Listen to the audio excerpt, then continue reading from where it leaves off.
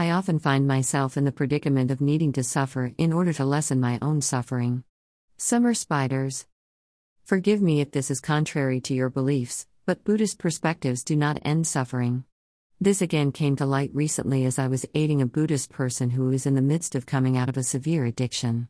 They were at the point all addictions flow towards, suffering withdrawals for the purpose of abstinence and a chance for more clarity or continue the suffering of addiction. We are all addicted to something. The choice isn't to end the suffering, the choice is which suffering is more skillful to experience. Their point was they were seeking a way to end the suffering while bypassing the necessary suffering needed.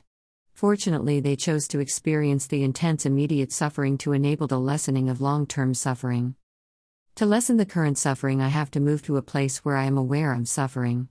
That may sound odd at first until we start to examine how much suffering goes unattended.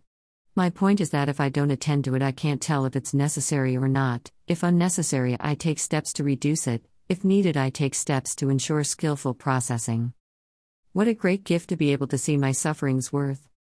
Have an engaged day today. Be your best friend so you can be a best friend. Brian Wagner.